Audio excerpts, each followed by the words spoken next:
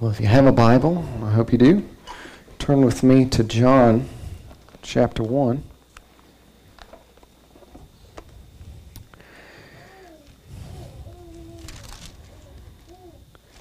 And we'll be picking up in verse 35.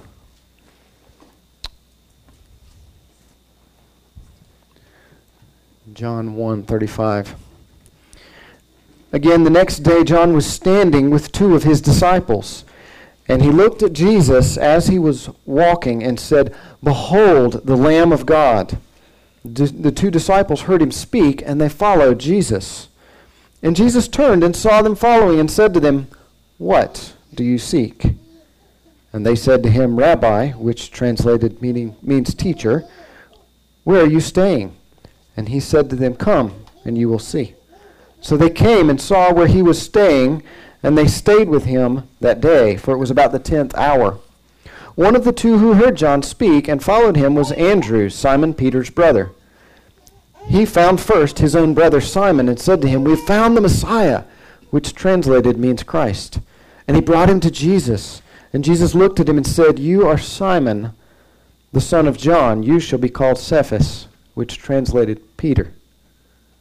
The next day he purposed to go to Galilee, and he found Philip, and Jesus said to him, "Follow me." Now Philip was from Bethsaida, of the city of Andrew and Peter. Now Philip found Nathanael and said to him, "We found him of whom Moses in the law and also the prophets wrote, Jesus of Nazareth, the son of Joseph." Nathanael said to him, "Can any good thing come out of Nazareth?" Philip said to him, "Come and see." And Jesus saw Nathanael coming to him and said of him, "Behold, an Israelite indeed, in whom there is no deceit." Nathanael said to him, "How do you know me?" And Jesus answered and said to him, "Before Philip called you, when you were under the fig tree, I saw you." Nathanael answered him, "Rabbi, you are the Son of God, you are the King of Israel." And Jesus answered and said to him, "Because I said that I saw you under the fig tree, do you believe? You will see greater things than these." And he said to him, "Truly, truly, I say to you, you will see the heavens opened and the angels of God ascending and descending upon the Son of Man."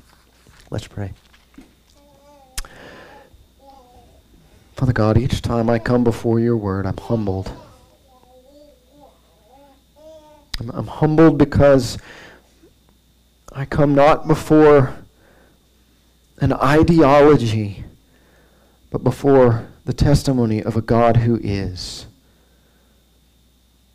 A God whose fingerprint is upon the pages of history, and I'm reading that, and I'm reading about who you are, and what you have done, and what you are continuing to do.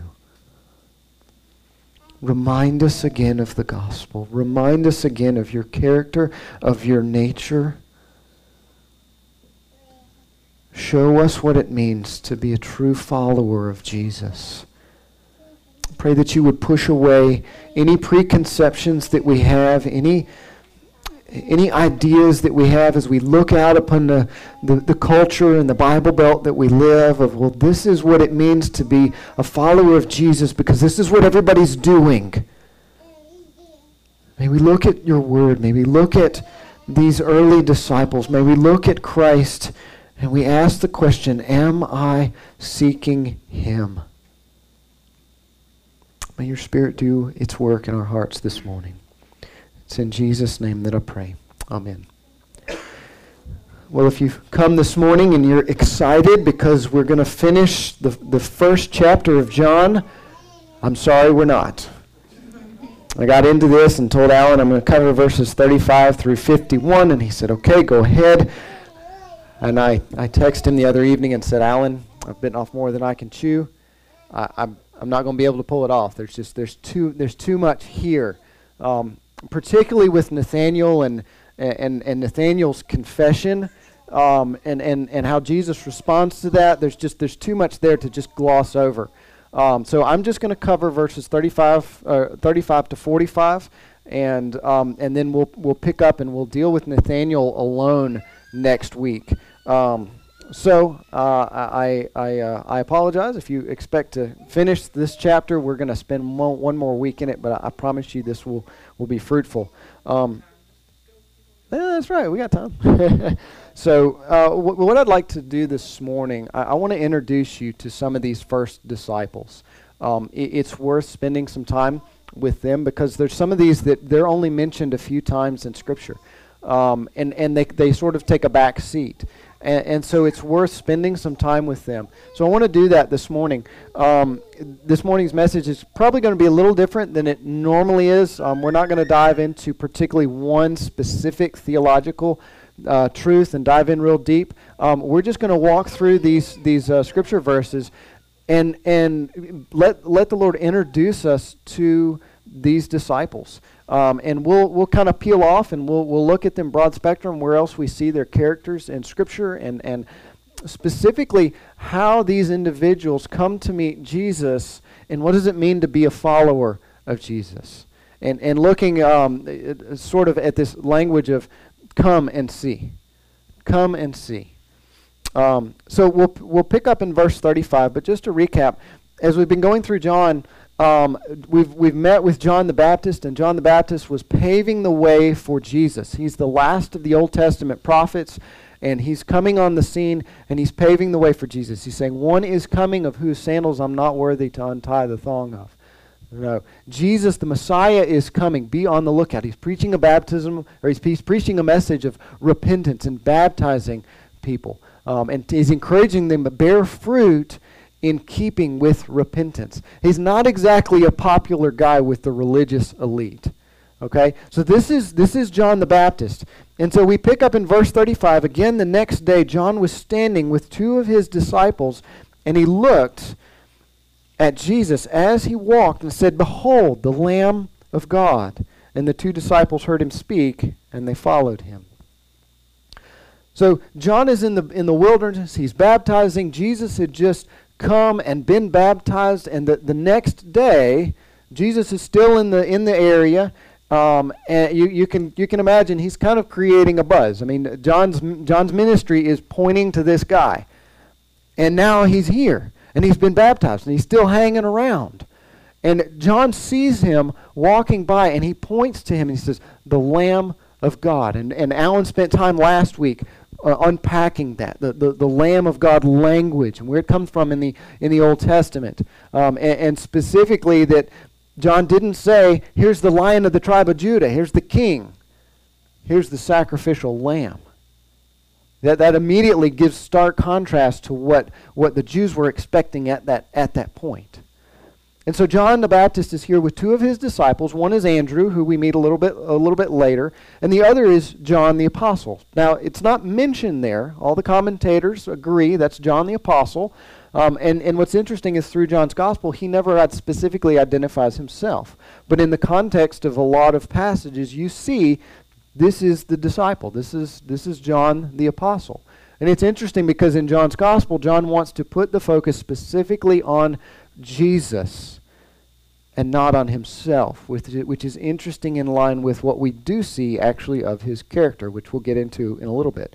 So John the Baptist is standing with John the Apostle, or John who will future be the Apostle, and Andrew.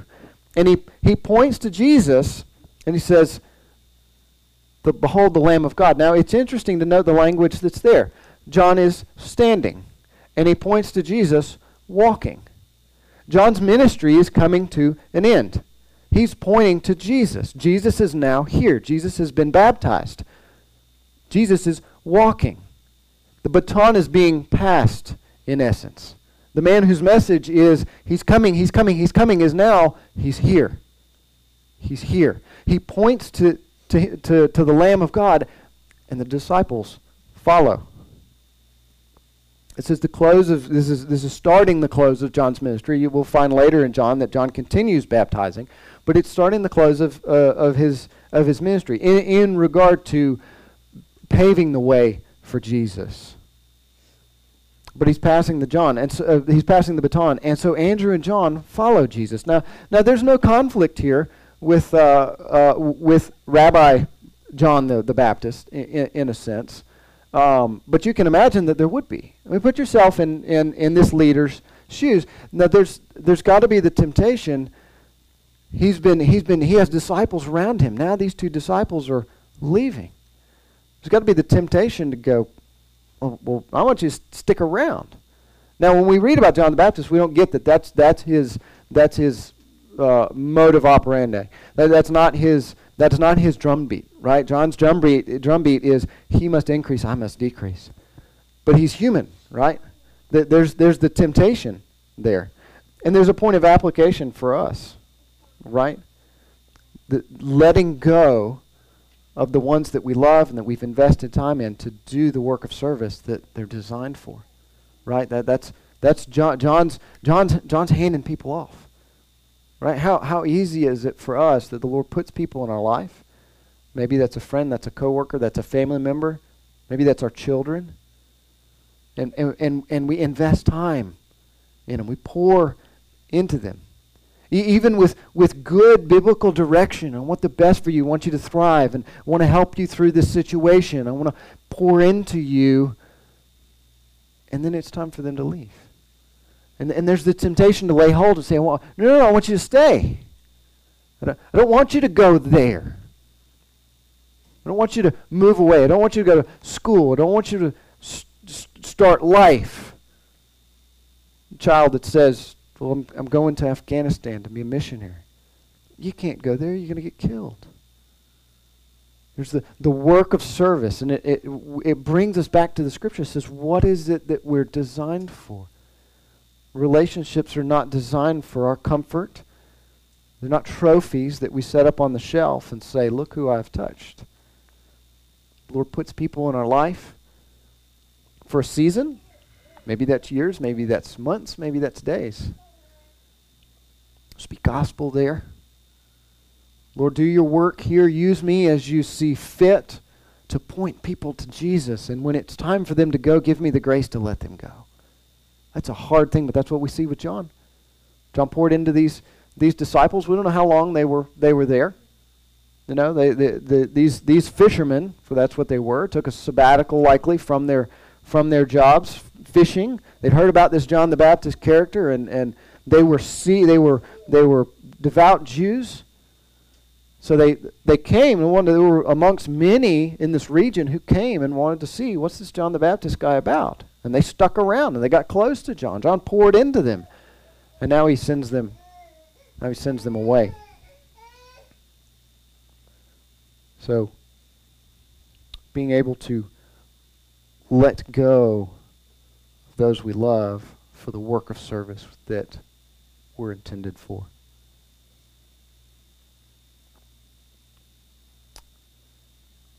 So we meet John and we meet Andrew, and they go and they follow Jesus. Verses 38 and 39. And Jesus turned and saw them following and said to them, "What do you seek?"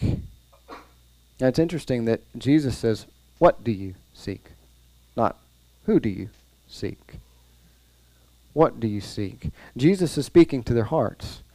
Right? Jesus already knows what's in man. In John chapter 2, we'll read that Jesus doesn't entrust himself to all these people who are coming after him because he knows their hearts. He knows that many, if I could draw that out, I bold that word, many will come to him with wrong motives. And so he says, what is it that you seek? What is it that you want from me? He asks what, and they respond essentially with who. They say to him, "Where are you staying?" Now they weren't necessarily interested in his property. He's not living somewhere. He's staying somewhere. We're not told where he was staying. What is it that they're asking him? Imagine Jesus he's kind of a popular guy right now. You know, this is the one John's been pointing to, and now this guy's here. There's crowds already kind of getting around him. John and Andrew want to know, where's your place of rest? Where are you staying? We'd like just personal fellowship time with you. We want some one-on-one time with you. You know, notice what they don't say. We want to see a miracle. Well, you know, we'd love for you to get us more fish. You know, it's kind of a dry season. We'd like more fish. Can you do that? You know, they don't ask to be healed of anything. They don't ask for things. They ask for him. And this sets the tone for the overall umbrella of this morning's message. Because Jesus says to them, come and you'll see. He doesn't say, come see the house I'm staying in. It's pretty cool. Come, and I'll show you who I am. Come and I'll show you who I am. Genuine hearts, genuine seekers, genuine comers to Jesus produce genuine disciples, genuine seers, genuine finders. This is the language you see in the end of this section. Those who come to Jesus with a genuine heart, and that's not a pure heart, because as we look at these disciples, we're going to find some of them are pretty messed up. In fact, all of them have issues. They're a ragtag bunch of hooligans, really. And yet Jesus looks at them and goes, there is soil right there in which the gospel can grow. Come follow me. Genuine hearts produce genuine disciples. Can I say it one more time? Genuine hearts produce genuine disciples. John and Andrew sought personal fellowship with Jesus. So we want to know more about you. John's been saying you're the Lamb of God. That you're taking away the sins of the world. How does that work? It says that it was about the 10th hour, which depending on the calendar system, it's either 10 a.m. or it's earlier, like mid-morning, or it's later part of the afternoon. I think most scholars will say it's probably mid-morning because Andrew's got to go find Peter, bring him back. I mean, there's a lot that has to take place there. So say mid-morning, they spend the rest of the day with him. What do they do? No, I don't know. I mean, I can speculate, but if they're having time with Jesus, I would venture to guess he's probably unpacking a lot of the Old Testament, with them. These guys were studiers of the Old Testament. They're probably asking him questions, and he is revealing himself to them. More on that in a minute. But let's pause for a second for application. Our application is just going to kind of come throughout. What do you seek in following Jesus? Do you seek him for his sake alone?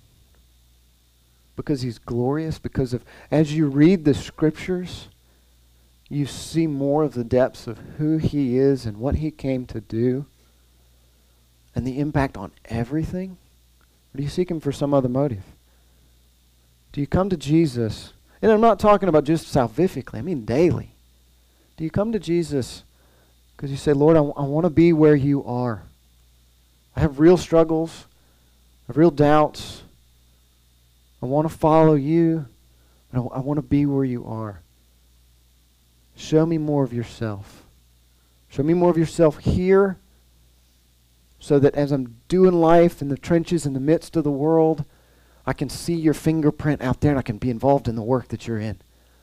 And so that I can see that this is not just a dusty book, but it's a testimony of what you're doing throughout history, and you're doing it now.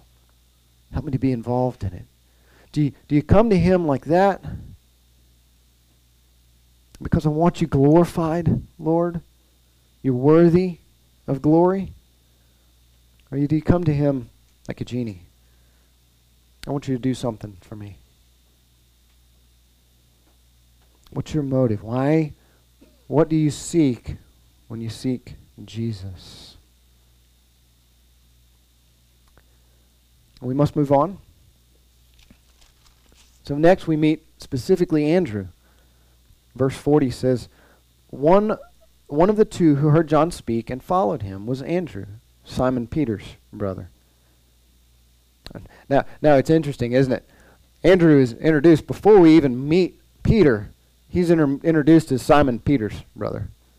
No, I won't ask for a show of hands, but if you're a younger sibling and you grew up in school, and I'm seeing smiles, so you know where I'm going. You probably, when you got to like 3rd grade, it's, you're so-and-so's younger sister or younger brother. That kind of followed you, is you walked in the shadows of the older sibling for better or for worse.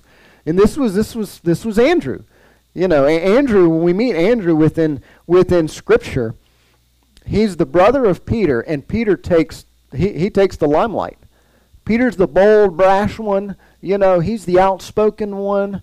Maybe he's the firstborn. I don't really know. You know, but he's the one that takes center stage, and Andrew's in the shadows. Andrew, in a sense, plays second fiddle. Andrew's name means manly, by the way.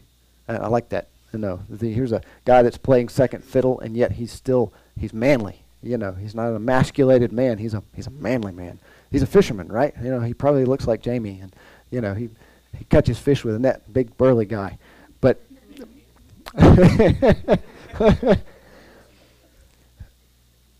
but Andrew, John MacArthur says this of Andrew. He says Andrew is more a silhouette than a portrait on the pages of Scripture. You know, he's only mentioned 9 times in the entire New Testament, several of which he appears in a list of the disciples.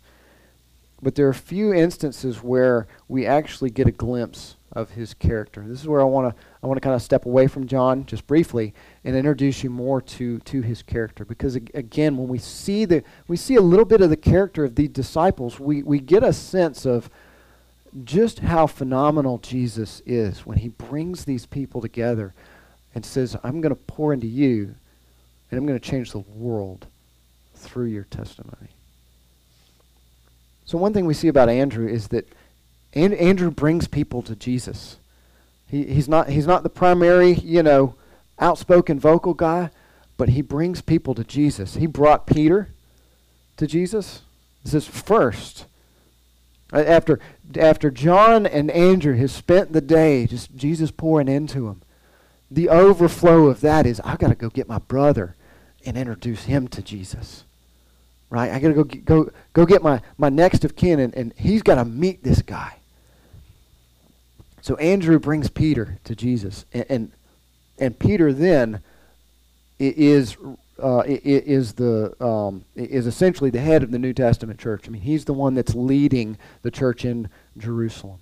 He's the one that preaches at Pentecost. He's the one that Jesus says, upon this rock I will build my church. More on that in a minute. So Andrew brings Peter to Jesus. In John 6, Jesus is feeding the 5,000, and he poses the question, let's feed everybody. And Philip, who again we're going to meet here in a minute, says, well, we don't have enough food, we don't have enough money. And yet it's Andrew who brings the little boy and says, well, this little boy has fish and he has bread. He brings the boy to Jesus.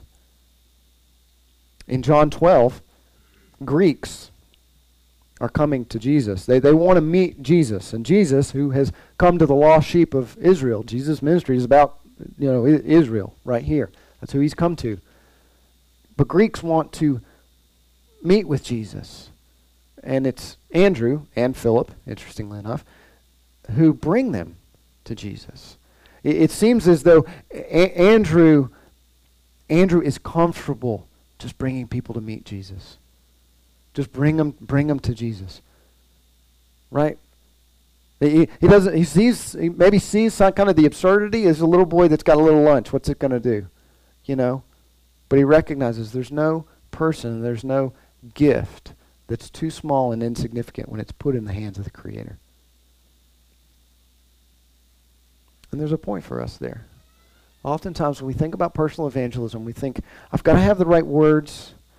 I've got to have the right, track system down. I've got to have the right sales pitch, or, I've got to have the right circumstances. All of these things have to be in place.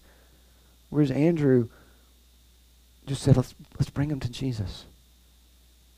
Let's bring him to Jesus. Didn't try and pinpoint every little thing. Didn't have the voice that Peter had. But he had a heart for just bringing people to Jesus. What does that look like in your life? What does it look like where you see people say, that person needs Jesus? And you introduce them to him. Maybe Maybe it's over coffee. Maybe that's in the hospitality of your own home. Maybe that's through a missional community. Maybe that's here. We can't overemphasize the importance of personal evangelism as bringing people to the Savior. There's also another point of application there as far as contentment. Remember, Andrew's he doesn't take the first place like Peter does. He's more of a behind-the-scenes laborer. He's a perfect example of what Paul says in Ephesians 6, verse 6, working not by the way of eye service as men pleasers, but as slaves of Christ, doing the will of God from the heart. Oftentimes I think we feel, well, I'm insignificant. You know, I'm not taking this particular position, or I'm not leading this, or I'm not the Peter, you know? I don't have this position. But we see with Andrew that there's value there. There's infinite value. Peter would not be Peter without Andrew. You know? And that's not for Peter's sake. I mean, Andrew brought him there, and he was content with it. I'm reminded of Jonathan and David in the Old Testament. The relationship between Jonathan and David. Jonathan was seated to be the next king, and yet biologically, and yet it was David who was going to take that throne. And Jonathan was perfectly fit to support David, to go out to him in the field in his time of need, meet his needs, and support him. There was no rivalry there. Jonathan was perfectly fit to serve and was content with it. Not that one took more glory than the other, but each one is fit in the work of God as God has laid a purpose for. So where are you in your serving in Christ? And the place that the Lord has you, are you content? Is there work that the Lord has for you, and you're looking for something bigger that in your mind is better, and the Lord has laid something else before you and said, this is where I need you. This is where I need you.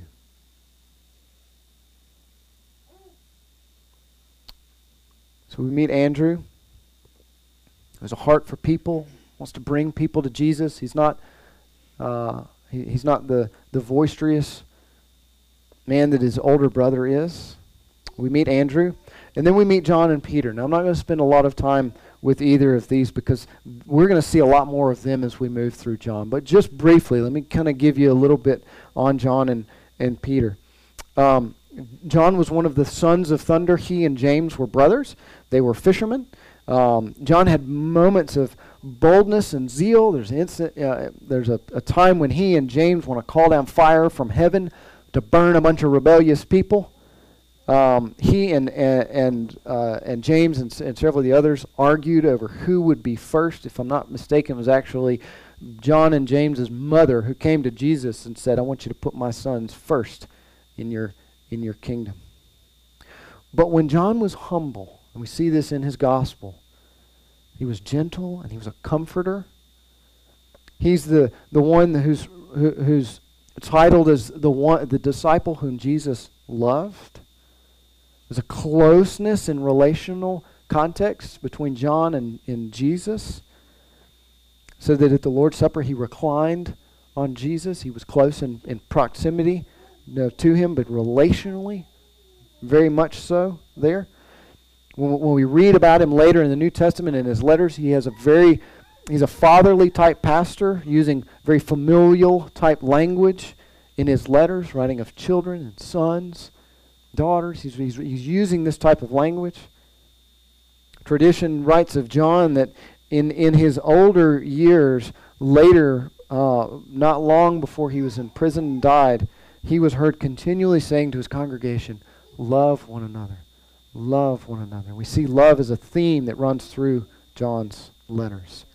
So you see in him that contrast of this bold brashness, but also this humble gentleness when the Spirit gets a hold of him. And with Peter, Andrew came to Peter, and he says in verse 41, we found first Simon said to him, we have found the Messiah, which translated meaning Christ.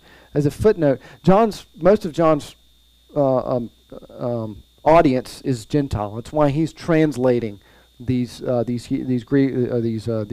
Hebrew words, because he's translating this for a Gentile audience. So, Andrew brings Simon, his brother, to Jesus, and he says, and Jesus looked at him and says, you're Simon, the son of John. You should be called Cephas, which means Peter. Simon was his Jewish name. But the Lord changed his name, said, you're going to be called Peter. And we're not going to track this down, but you can see instances in Scripture where God changes a person's name because something's about to happen that indicates a change in their character, change in who they are. And it's interesting when you follow the Lord's use of Simon versus Peter, when he's talking to Simon and Peter, you see that his character corresponds with the name that's being used. Simon was known for being a hothead. He was volatile. He would be the first to speak, and he'd also be the first to be told, you're wrong. You're an idiot. Shut up. No. He'd just speak, shoot from the hip, and go, oh dear, I shouldn't have said that. Let's build a tabernacle for you, Lord. Nope, don't want to do that. No. He would speak like that. He would speak for the group oftentimes. But this was his character. This is kind of a little bit of a dangerous person to put in a primary leadership position, because it's like when they get up to speak, you're going, oh dear, what are they going to say? And yet that's who Jesus said, you're going to lead my church. And Jesus told him, your name's going to be Peter, which means rock. It's Petros. It means rock. And you see this dynamic of this volatile kind of hot-headed guy, and then when the Spirit gets a hold of him, he's a stable foundation.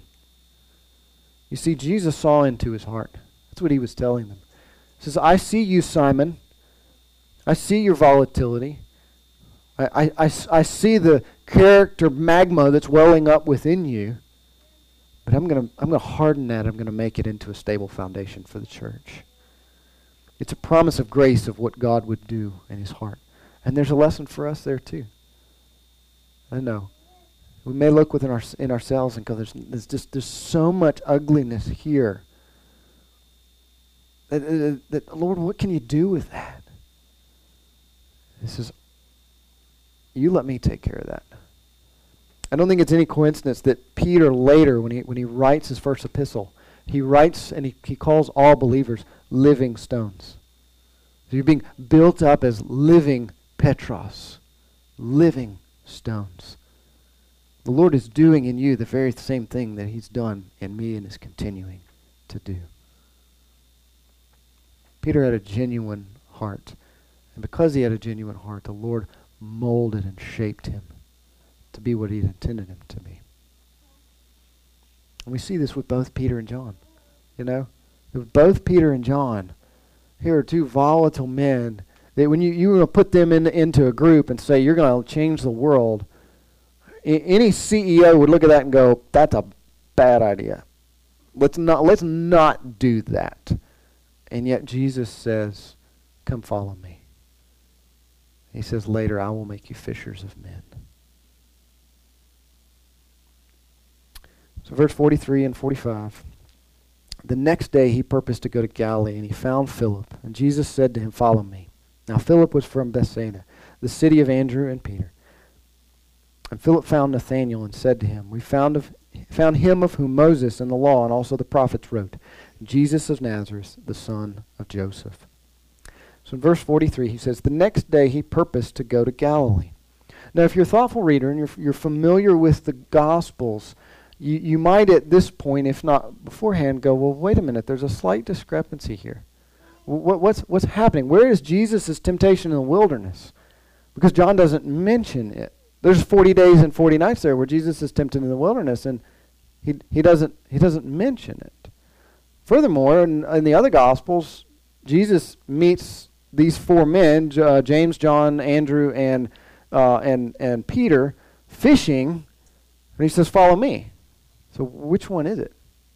I'm glad you asked. That's a great question. Bring up that picture, if you would. I have more of this.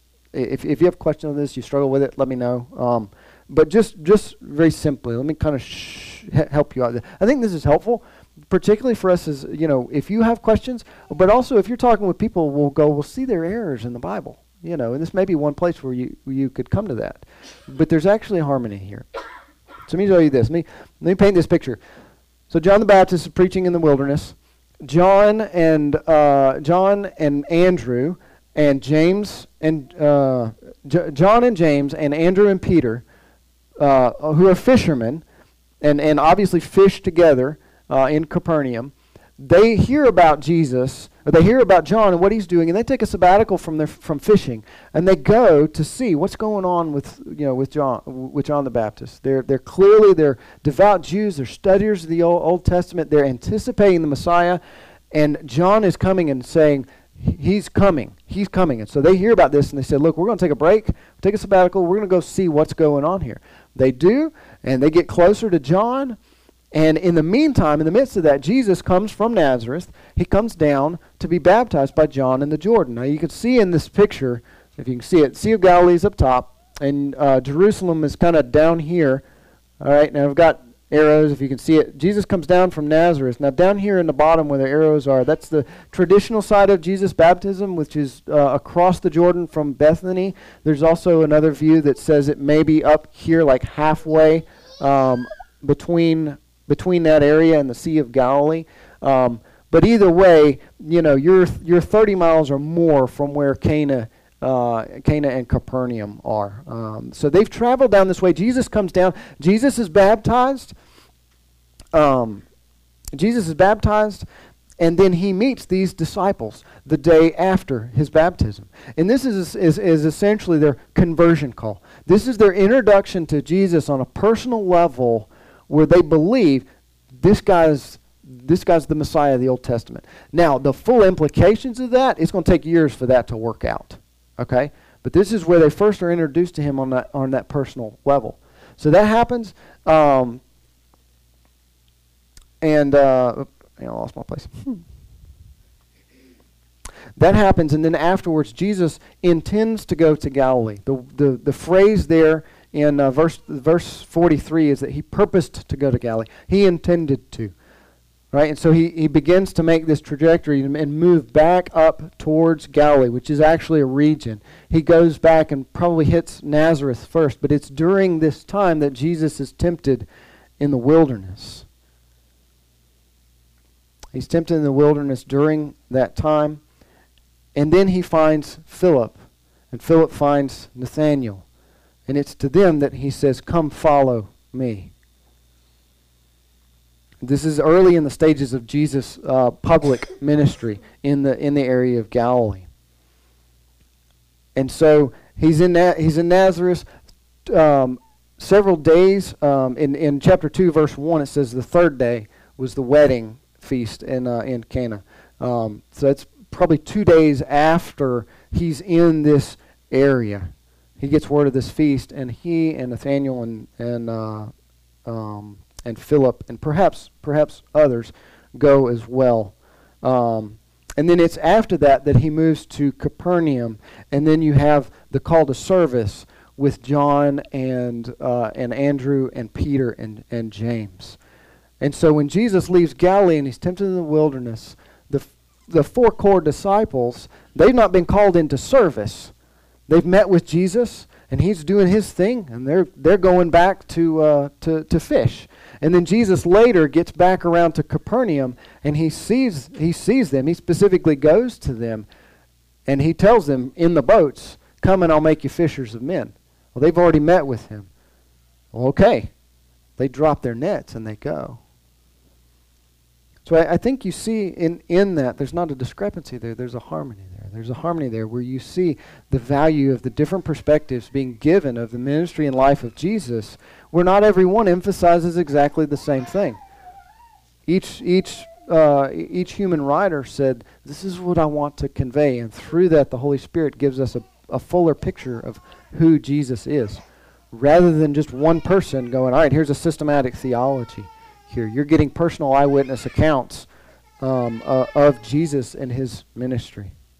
So I just wanted to show you that because, like I said, I think it's helpful, especially when we read things and we go, well, wait a minute. There seems to be a disconnect here of timeline or what's actually happening. So if you have more questions on that, let me know. I can kind of help work through that. We can work through that together. But we got to move on. So we go to Philip, and we'll finish with Philip. So Philip says the next day he purposed to go to Galilee, and he found Philip, and Jesus said to him, "Follow me." What's interesting is this is the first disciple that Jesus purposely seeks out. And it should remind us, people come to faith in Christ through different ways. You're right. Not everybody comes through a big evangelistic event. Not everybody comes to Christ through a personal one-on-one witnessing encounter. No, in that ways. Look at John and Andrew. They came and they were introduced to Christ through a preacher, through John the Baptist. Look at Peter. Peter came to meet Christ through the testimony of his brother, Andrew. Look at Philip. Nobody came to Philip and said, hey, go meet Jesus. Jesus sought him out. No. Your testimonies of people who have heard about Jesus, and the Lord just opens their eyes one day. Maybe they're reading the scriptures on their own. The Lord's been doing work to bring them to himself, but the Lord opens their eyes, and they come to faith in Jesus. Now, that's never apart from the testimony of who he actually is. But it should show us that everybody's got a different story. And all of the stories testify to the glory of God in saving people.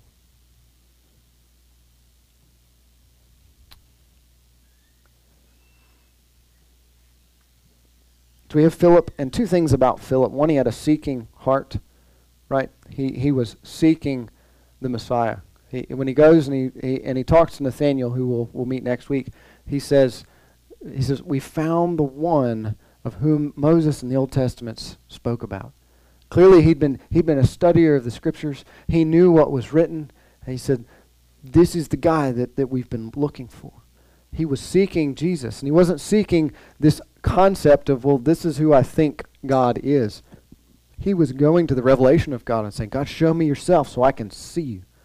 So I want to see you for who you are. I want to make up some fabrication of who you are that fits with current culture. I want to know who you are. He was a genuine seeker. But he also had an evangelistic heart. He was compelled to tell others about him. It's interesting that Jesus found Philip, and yet Philip goes and says, Nathanael, we've found. Right? I mean, here's compatibilism, right? Here's the sovereignty of God saving Philip, and Philip saying, I found Jesus. Right? You know? I'm not going to say it can work all those out, but here's just another instance where we see the sovereignty of God and the will of man being compatible in Scripture. It's there. So Philip had an evangelistic heart. He was the one who the Greeks came to Philip, and Philip took the Greeks to Andrew, and to introduce them to Jesus. He went to Nathanael.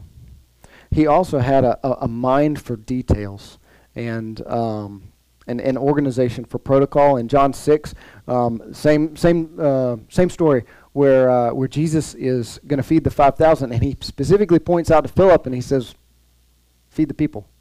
and Philip's he's the guy that can do math in his head. You know, he's like, all right, 5,000 men. There's all these women, and it's going to take. No. So many denarii, so many days' wage isn't sufficient to feed all these people. You know, he's looking at the logistics of it and going, no, not going to happen.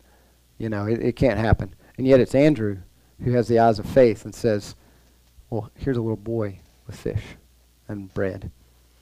The Greeks come to Philip, who Philip was probably the organizer of the logistics for the group and everything.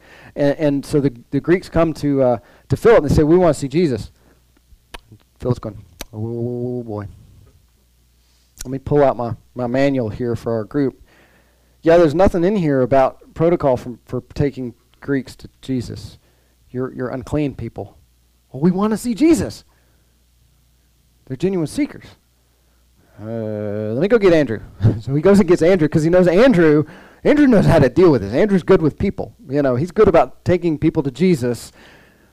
And I don't know how to follow the procedure. So, maybe Andrew knows. And so Andrew and Philip, they take them to Jesus. And Jesus meets with them and he speaks with them. And that's in John 12. It's another story.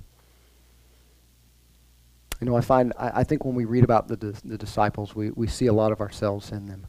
There was a while when I thought, I'm like Andrew. I'm very much like Andrew. And I think I was for one point, but now, even in just studying, I'm like, I'm Philip. I'm Philip. John MacArthur calls Philip the bean counter. He's the detailed kind of guy. That's just in my nature.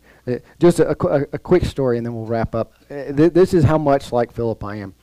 I inherited a green thumb from my grandmother, and I don't mind saying that, because I didn't figure it out. I just inherited it from my grandmother. My grandmother in Northeast Georgia once cut the top off a pineapple, planted it in a pot, and grew a pineapple. And the local paper came and did a special story on her. That's how much of a green thumb she had. Now, I don't think I can do that, but I can put plants in the ground and I can set them up, and I can, they typically don't die. I'm not the phenomenal gardener that Alan was talking about, but I can do that. But so I inherited that from my grandmother. On my mother's side has 6 engineers in the family. And so I inherited that particular mind for detail that just can't let go of things. And so here's how this works out for me. Yesterday, after I was preparing for sermon, Leslie and the kids have gone to Tennessee, spend the weekend with her family. I'm like, okay, well, I'm going to work on the flower bed that's just been neglected. And so I get out there and I'm gardening. I'm doing all these things. I'm putting the plants here and plants there. I'm probably the only person who gardens with a tape measure. I'm not kidding. I'm putting the plants out, and I've got my tape measure. You're 3 feet apart. You're 3 feet apart. The loropetalums are 2 feet 8 inches from the wall. They are 3 feet on center from each other, and the double bloom azaleas are 1 foot 6 inches. No, sorry, 1 foot 10 inches from the border. Folks, I had to resist getting out a level to level up the Blue Point juniper. That's me. This is what happens.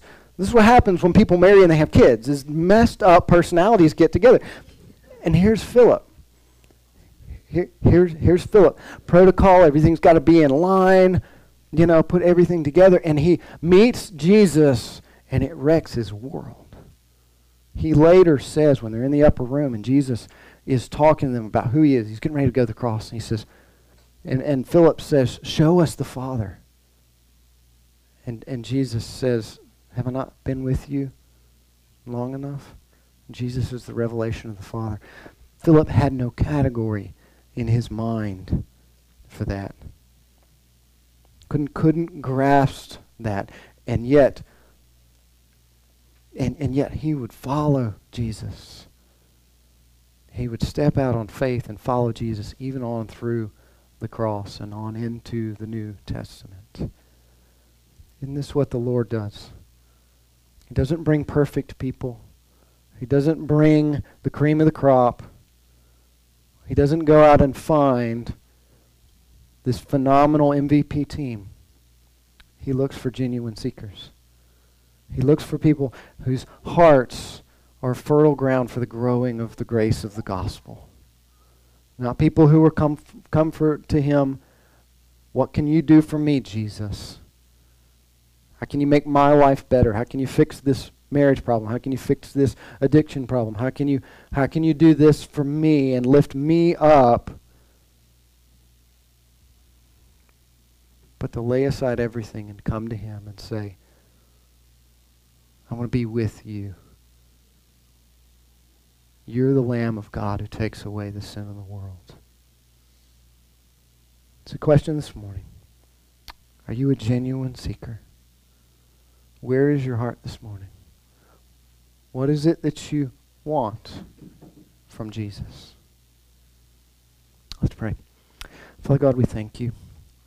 Praise you. I thank you for these stories of these men who lived in history and who were imperfect and who, for all purposes, shouldn't have gotten along. You called Matthew a tax collector who paid tribute to the Romans, and then Simon, who was the Jewish zealot, and these two should have killed each other, and yet you put them in the midst of this group of 12, and Jesus changes their lives.